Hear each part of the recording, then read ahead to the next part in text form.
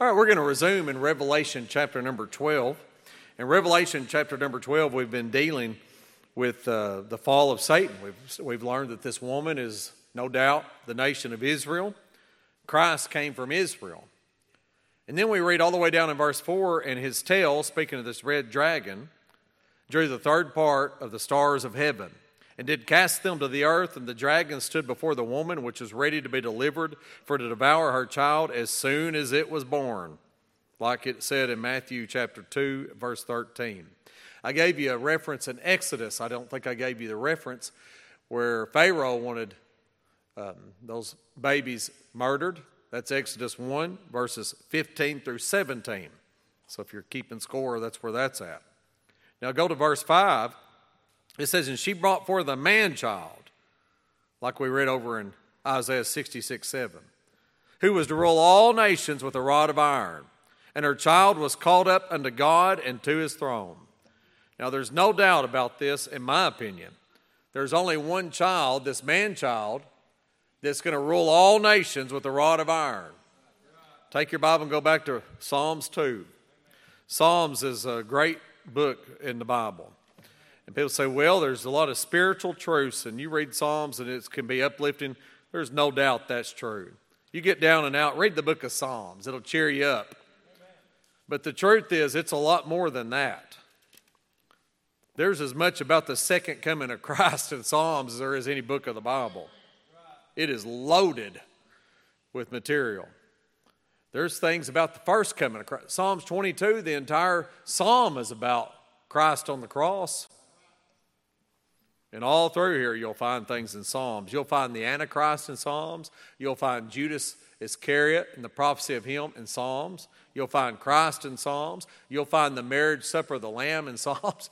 I mean, it's all kinds of things.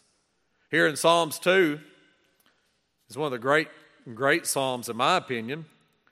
And it says in verse 1, why do the heathen rage and the people imagine a vain thing? We're there now. The kings of the earth set themselves, and the rulers take counsel together against the Lord and against his anointed. Christ means anointed.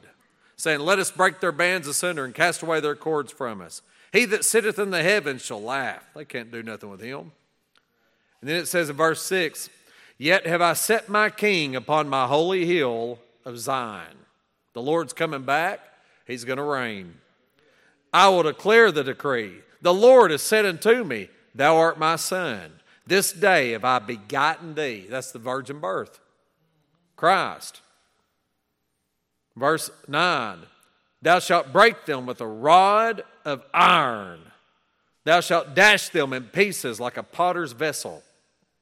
Be wise now, therefore, O ye kings. Be instructed, ye judges of earth. Serve the Lord with fear and rejoice with trembling. Kiss the Son, lest he be angry, and ye perish from the way. When his wrath is kindled but a little, blessed are all they that put their trust in him. In other words, the Lord's coming back, and boy, is he mad. And when he comes back, he's going to reign. You say, from where? From the holy hill of Zion. He's going to sit on the throne in Jerusalem, right on the Temple Mount. And he's going to rule with a rod of iron. And that's the only time the rod of iron is mentioned outside of the book of Revelation. And that's a prophecy, Psalms 2, of the second coming of Christ. They will kiss the Son. They're going to worship him. All right, Revelation again. So you find this rod of iron in Revelation 2, verse 27, Revelation 12, verse 5, and then at the second coming chapter, Revelation 19, verse 15. No doubt who it's talking about. And it says in verse 5, and she brought forth a man-child who was to rule all nations with a rod of iron. And her child was caught up unto God and to his throne. You say, what could that be? Well, you know what it had to be. It had to be the ascension of Christ. He was caught up. Acts 1, verses 9 through 11. He ascended back to the Father. It tells you that again in Mark chapter 16, verse 19.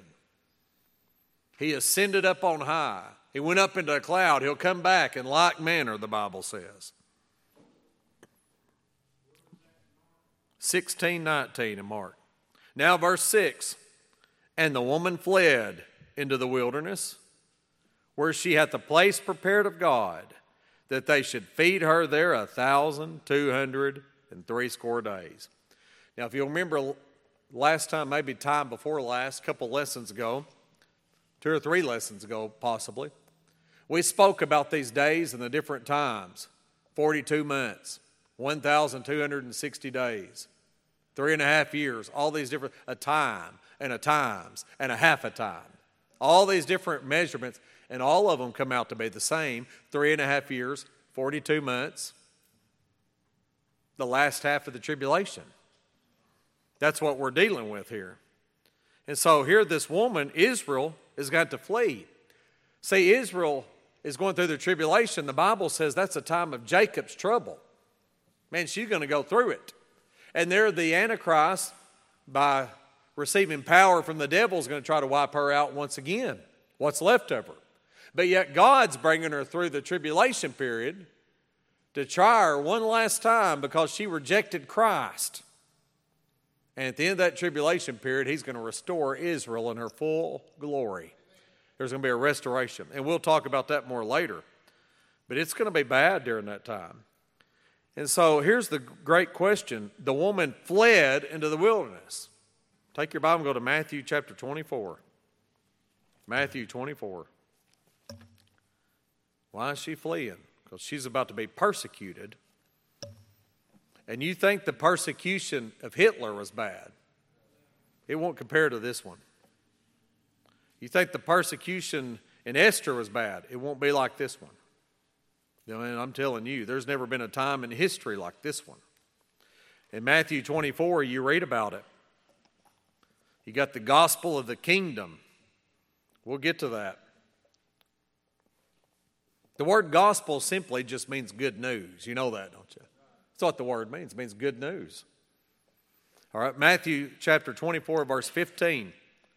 When ye therefore shall see the abomination of desolation spoken of by Daniel the prophet. Now we know that to be the middle of the tribulation period when the Antichrist breaks the peace treaty. We've been talking about this through Revelation. He says, when that happens, stand in the holy place. Whosoever readeth, let him understand. Let them which be in Judea flee into the mountains. It's time to flee.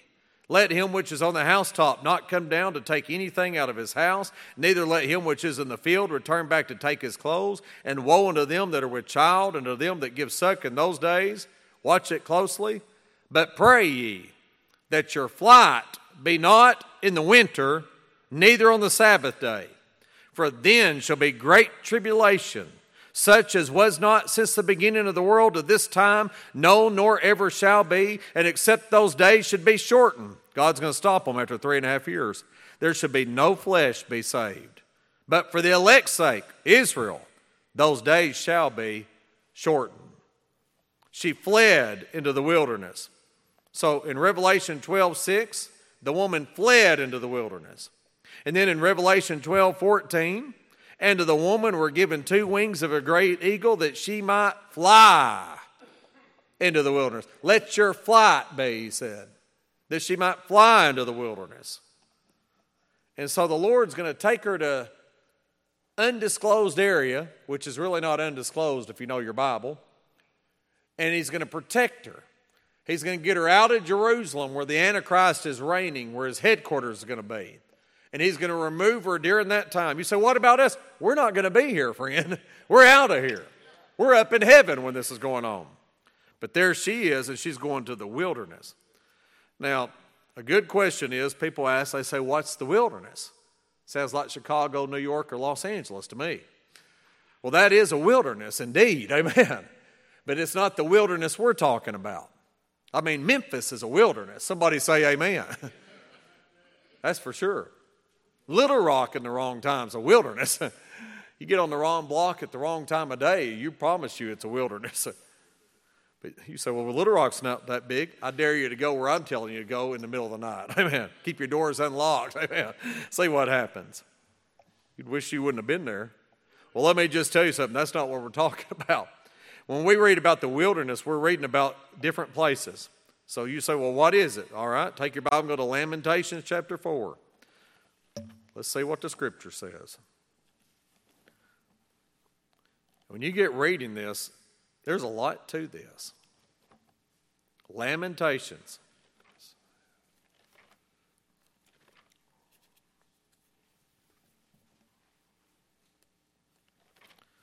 You get to Jeremiah, you've gone too far.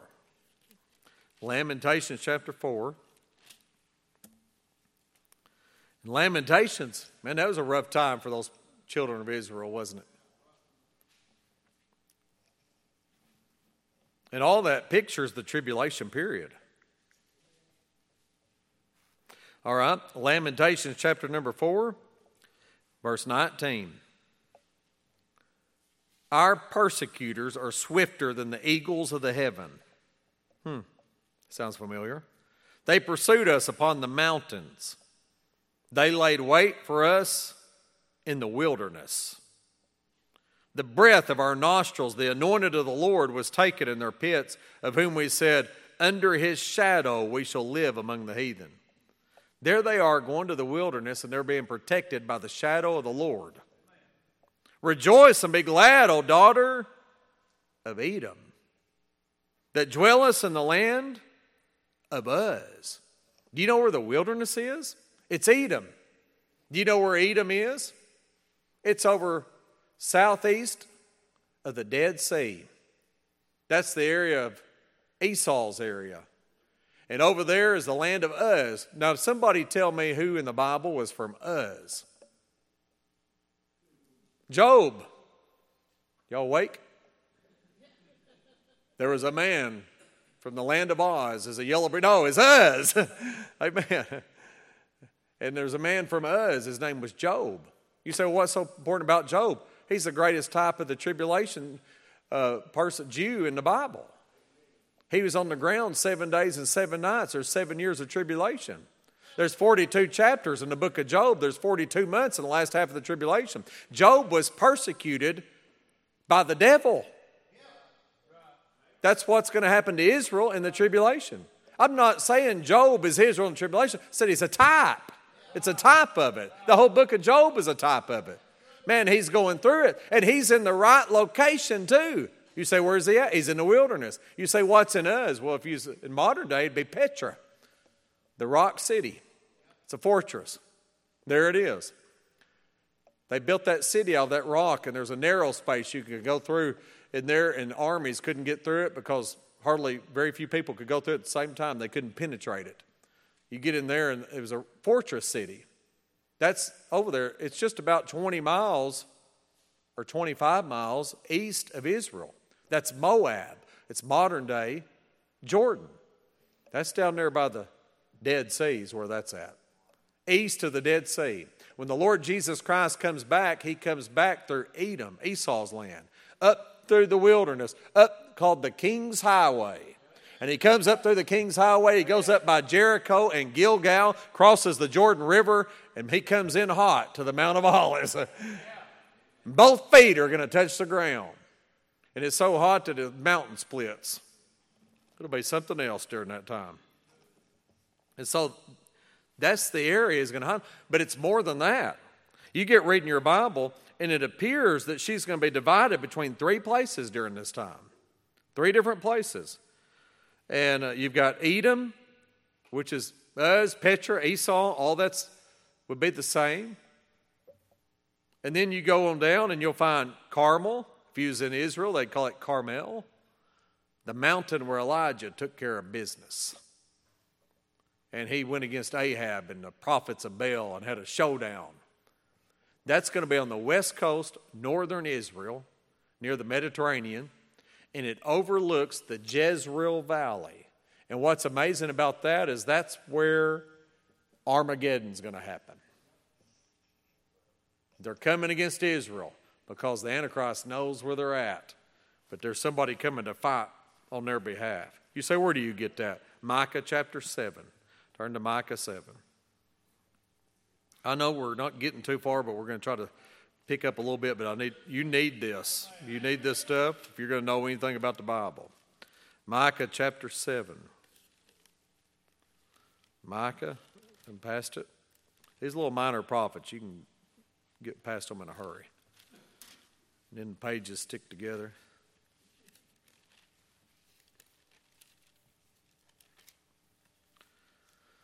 Done passed it again. How many times am I going to pass it? I saw it. I start sticking. I'm there finally. Thank the Lord. Micah chapter 7. All right, you get Micah chapter 7, verse 14. Feed thy people with thy rod, the flock of thine heritage, which dwell solitarily in the wood, in the midst of Carmel. Let them feed in Bashan and Gilead as in the days of old. God's going to feed them as he did in the days of old. Where's he going to feed them at? Carmel, Bashan, Gilead. So you see three places. You got Mount Carmel, you got Bashan, and by the way, Gilead is the area extended from Bashan. It's really kind of the same area, and it's in the south, and it goes all the way to Mount Hermon in the north. And then the other place is Edom that we were reading about, Uz, Petra. So you got three different distinct places, and God's going to feed them like he did in the days of old. So go back to Revelation chapter number 12, and you get in Revelation chapter number 12, and you'll read over here in verse number 5, and she brought forth a man-child who was to rule all nations with a rod of iron, and her child was caught up unto God to his throne, and the woman fled to the wilderness where she had the place of God, that they should feed her 1,260 days. How are they going to feed her? Like they did in the days of old. You say, what's your idea about it? I'm going to say that book of Exodus is the tribulation period once again. And the children of Israel getting in the wilderness, and here they are getting fed from bread, from corn from heaven, angels' food called manna. You say that could happen again? It will happen again in the tribulation period. Then the book of Exodus is telling you more than something that just happened in history. Not only is it history that transpired and took place and God working, but at the same time, God showing you something else. It's called, this book here is divided into three different ways. Every chapter in this book has a historical setting. It happened the way it said it happened at that given time. Every one of them has a spiritual setting. You can spiritually take a verse, you can preach from it, and you don't have to take the true meaning as long as you don't go against the meaning of the entire book when you're taking it, as long as it's in context and doctrinally correct in the Scriptures. And then you have what they call a doctrinal application, which is many times prophetic. And that's what the Scriptures teach them. And so all those minor prophets back there, you can't read the minor prophets and not read the second coming of Christ. If you don't like the second coming of Christ, don't read the minor prophets. It's on every page. Over and over and over and over again. And there it is. Bam, bam, bam, bam, bam. Hosea chapter 2, while we're minor propheted. Hosea 2. Hosea chapter, it's all through here. That's right after Daniel. Hosea 2.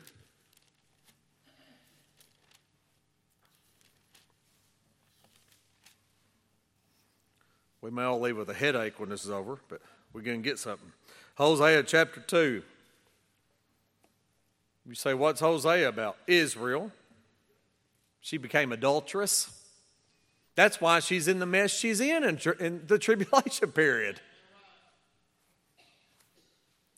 Hosea chapter 2, verse 14. So Hosea's got more than one application, something that happened then, and God was prophesying during that time, but also later on. Hosea 2:14. Therefore, behold, I will allure her. You say, who's her? It's a woman. That's what you got we're dealing with in Revelation 12. And bring her into the what? The wilderness. And speak comfortably unto her. And I will give her vineyards from thence, and the valley of Achor for a door of hope. And she shall sing there as in the days of her youth, and as in the day when she came up out of the land of Egypt. And it shall be at that day, saith the Lord, that thou shalt call me Ishai, her husband, and shalt call me no more Bali, my Lord. Instead, you'll call me your husband. You say, why? Because it's at that point when he comes back that he marries Israel again. That has not happened yet. It has not happened. Where's the Valley of Achor? Southwest of Jericho. It's right down there in that borderline wilderness. The Qumran community. Qumran's where they found the Dead Sea Scrolls. It's by the Dead Sea. Petra's close to the Dead Sea. It's all that area. All right. Back to Revelation, please. I'm not going to turn to all these references. I'm going to give you some here. But in Revelation 12:6, one more time. And the woman fled into the wilderness, where she had the place prepared of God, that they should feed her there 1,260 days. Who's the they? Probably angels. Write down Psalms 78, verses 23 through 25. And take a look at that. Showing Exodus being a type of the tribulation. All right, verse 7, Revelation 12:7. And there was war in heaven. Michael and his angels fought against the dragon. And the dragon fought and his angels and prevailed not. Neither was their place found any more in heaven. That has not happened yet. You say, how do you know it's not happened? Because if that happened before Genesis 3, then the book of Job's a lie. Because in Job, the devil came with the sons of God before the throne. You know what he came to do? To accuse Job. And he did accuse him. And if that wasn't enough, in Job chapter 2, he did it a second time. What that tells you is God allows the devil to come before his throne and accuse the brethren. But in the tribulation period, exactly in the middle of the tribulation period, that's going to be over with. Look in verse 10. And now I heard a loud voice saying in heaven, now has come salvation and strength and the kingdom of our God and the power of his Christ. For the accuser of our brethren is cast down. That has to be after Job, which accused them before our God day and night. Don't you think he's still accusing? That's the reason that you need an advocate. 1 John 2. It's the reason you need a daysman. Somebody to go to court on your behalf. That's what we need. All right. So here we are. You get reading about these folks here. And the devil goes to war. You say, who's going to see that? You're going to see it. You'll be in heaven when this happens. Did you ever think about that? So what are we going to do? I doubt we had to do anything. Looks like Michael handles it pretty good to me. He's going to take care of it. And so you're getting all kinds of stuff. You say, who's Michael? The archangel. Jude verse 9 tells you that. It didn't say Michael and archangel. It said Michael, the article, the archangel. So what about Gabriel? Never said he was one. But so you know there's three archangels, Michael and Gabriel and Lucifer. I've had Baptist preachers tell me that. I go, how do you know they're archangels? It only says Michael's one. It says the archangel. It's because all their names are mentioned. Exactly. What's that got to do with it? Nothing. Now that goes back when you start reasoning things out instead of taking the Bible for it. That's when you get in a mess.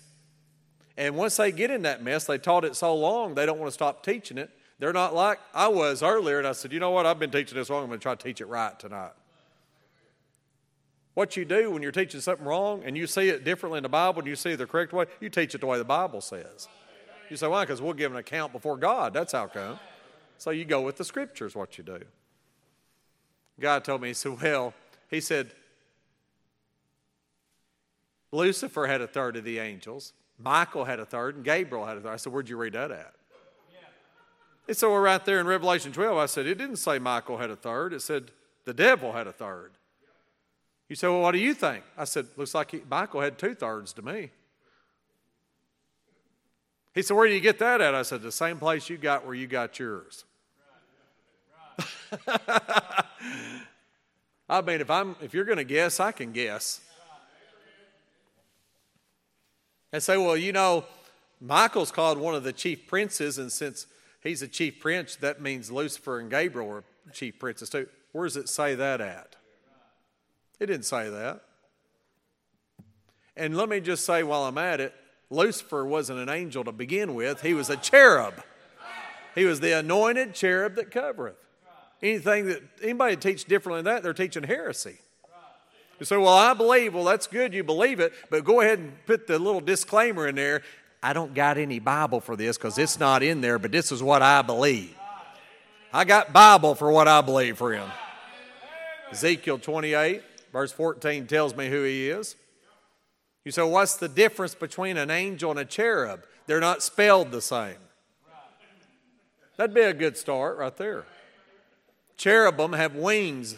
Angels don't. You say, now come on. Go ahead. Find it. But I don't got time to wait on you because you're going to be here for the rest of your life. See, that's one of those traditions that's passed down. And the average Baptist preacher, they say, well, you know, cherubim they're all angelic beings. Where'd you read that at? I always like to have fun. I say, well, how do you know that angels aren't cherubic beings? You can go either way with it. I just call them all the heavenly hosts. That'll take care of it right there. Man, people get wild, don't they? Get with the Bible, man. All right. You say, you're just picking it. I'm just having fun. You already believe the Bible. All right. Verse 7 again. And there was war in heaven. Michael and his angels fought against the dragon. And the dragon fought and his angels. By the way, Michael's mentioned 5 times in the Bible. His name is who is like God. He's like God. That's what his name means. Who is like God. Verse 8, and prevailed not, neither was their place found any more in heaven. I don't know how it went down, but I'm just going to say this. Michael and his angels won. That's what that means. And the great dragon was cast out, that old serpent called the devil and Satan. Now look at that. Look at all those different names for him. You get reading there, and the Bible gives you all these names, and they're all talking about the same person. So when you get in Genesis 3, and people say, well, how do you know who the serpent is? It tells you right here. Satan means adversary. The first time he's mentioned is in 1 Chronicles 21:1. He stood against Israel. Guess what he's doing in Revelation? He's standing against Israel. The name serpent, the first mention is Genesis 3:1. Serpent stands for deception. Like in 2 Corinthians 11 verse 3, the serpent beguiled Eve.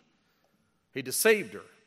He's called the serpent 5 times in Genesis chapter 3, and 5 is the number of death. Dragon. The word dragon means a kind of winged serpent. This dragon's called Leviathan in Isaiah 27:1.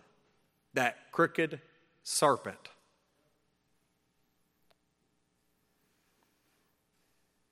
The word dragon's mentioned 13 times in the book of Revelation. And then you have devil. Devil's not mentioned in the Old Testament. It's a New Testament term. First time is Matthew chapter 4, verse 1. It means to culminate, to accuse or charge one falsely, to slander. That's what he did to Job. He slandered him.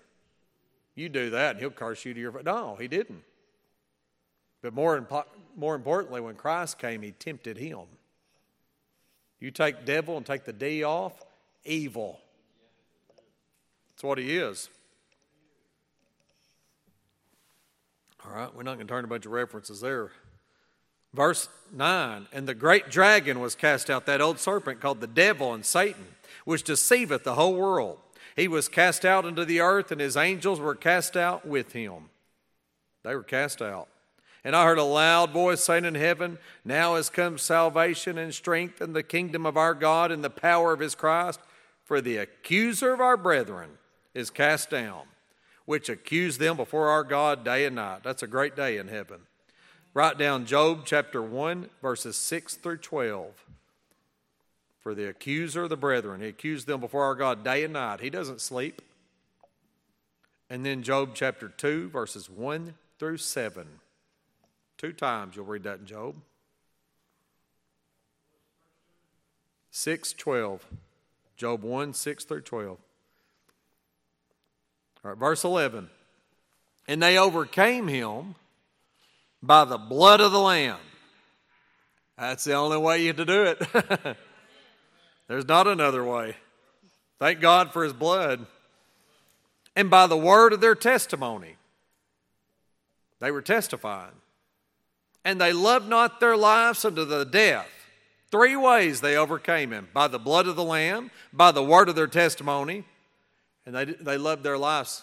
They loved not their lives unto the death. They gave their lives.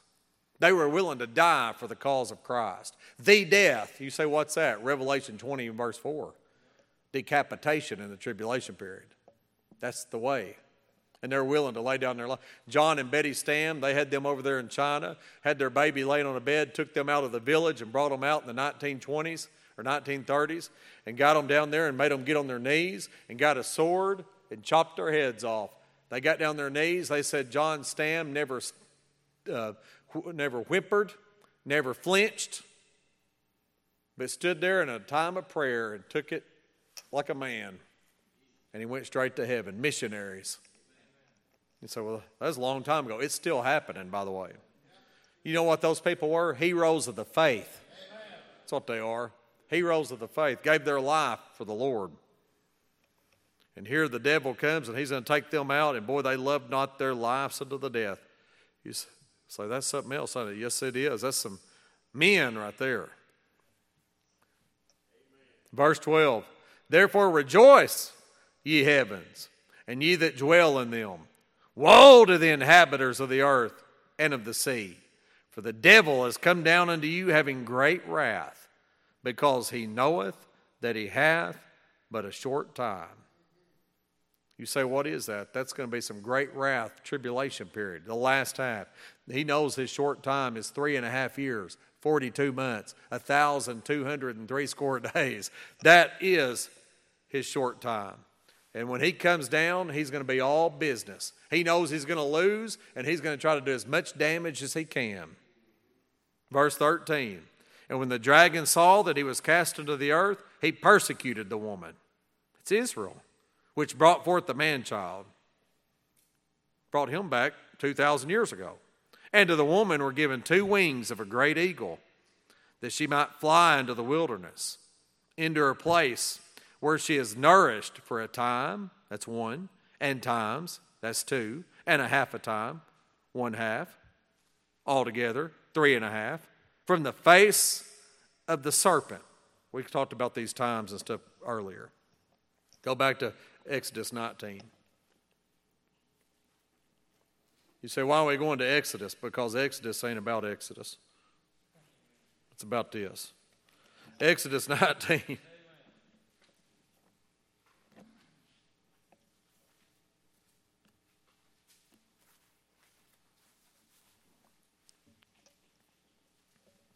Exodus 19:3,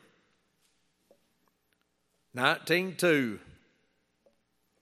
For they were departed from Rephidim and were come to the desert of Sinai and had pitched in the wilderness. And there Israel camped before the mount. And Moses went up unto God, and the Lord called unto him out of the mountain, saying, Thus shalt thou say to the house of Jacob, and tell the children of Israel, Ye have seen what I did unto the Egyptians, and how I bare you on eagle's wings, and brought you unto myself. That happened there, but it also pictures something else that happened. Deuteronomy 32. You say, now you're going to tell me Deuteronomy is about something else. Oh, yeah. There's all kinds of prophecy in Deuteronomy. You say, like what? Like their rock's not as our rock. There's a prophet like unto Moses coming in Deuteronomy 18. He didn't come for thousands, 1,500 years at least after that was written. Prophecy. Deuteronomy 32. Deuteronomy 32 verse 7. Remember the days of old. Consider the years of many generations. Ask thy father, and he will show thee thy elders, and they will tell thee. When the Most High divided to the nations their inheritance, when he separated the sons of Adam, he set the bounds of the people according to the number of the children of Israel. For the Lord's portion is his people. What's his portion? Jacob. What's the other name for Jacob in the Bible? Israel is the lot of his inheritance. then Israel's his people. He found him in a desert land and in the waste, howling wilderness. He led him about. He instructed him. He kept him, like Zechariah says in chapter 2, as the apple of his eye. As an eagle stirreth up her nest, fluttereth over her young, spreadeth abroad her wings, taketh them, beareth them on her wings. So the Lord alone did lead him. Boy, that's something right there. You say, what is that? There's tribulation all over it. Revelation 12. You still think that woman's Mary? You didn't get it out of a King James Bible. You've probably been reading that Message again, hadn't you? The Mess. New World Translation. Amen. Charles the Flunky. Revelation chapter 12. The Flunky Russell. Revelation chapter 12, verse 14. Unto the woman were given 2 wings of a great eagle, that she might fly into the wilderness, unto a place where she is nourished for a time and times and half a time from the face of the serpent. And the serpent cast out his mouth water as a flood after the woman, that he might cause her to be carried away of the flood. And the earth helped the woman. You say, why? The Lord's in this.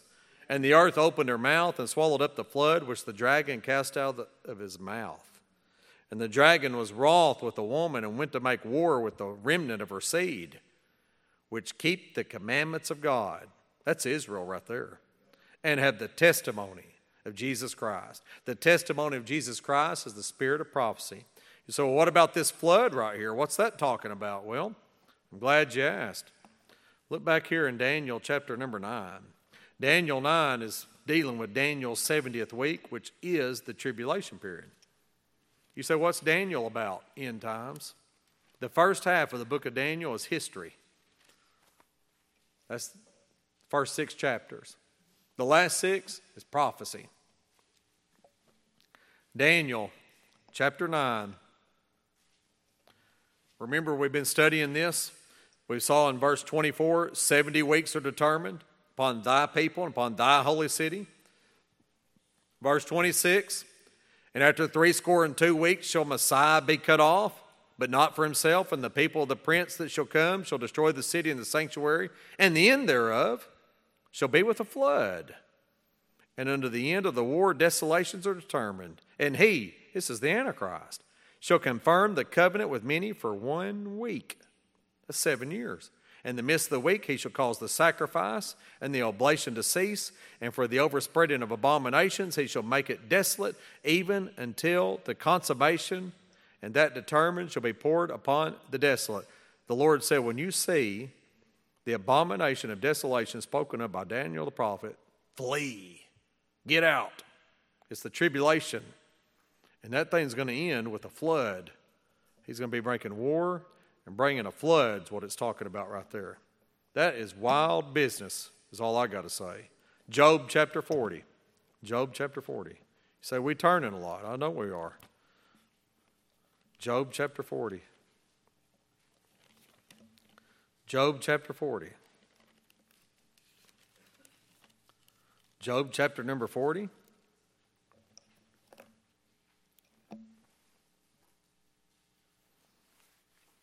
Did you ever read about this behemoth over here? You need to read about him. You know what behemoth is? It's Hebrew for animals, plural. But yet it's singular. Job 40 verse 15. Behold now, behemoth, which I made with thee, he eateth grass as an ox. But he's not an ordinary animal. Lo now, his strength is in his loins. We'll talk about some more of this next time. And his force is in the navel of his belly. He moveth his tail like a cedar. The sinews of his stones are wrapped together. His bones are as strong pieces of brass. His bones are like bars of iron. He's not ordinary. You can compare that with Psalms 109, verse 18, and the Antichrist and all that business. He is the chief of the ways of God. Kind of like an anointed cherub or something. He that made him can make his sword to approach unto him. God can take care of him.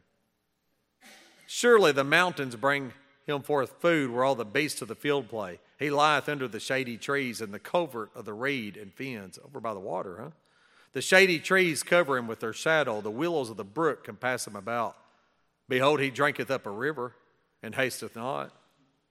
He trusteth he could draw up Jordan into his mouth, and taketh it with his eyes, his nose, piercing through snares. He thinks he can take the whole river Jordan and put it in his mouth at one time.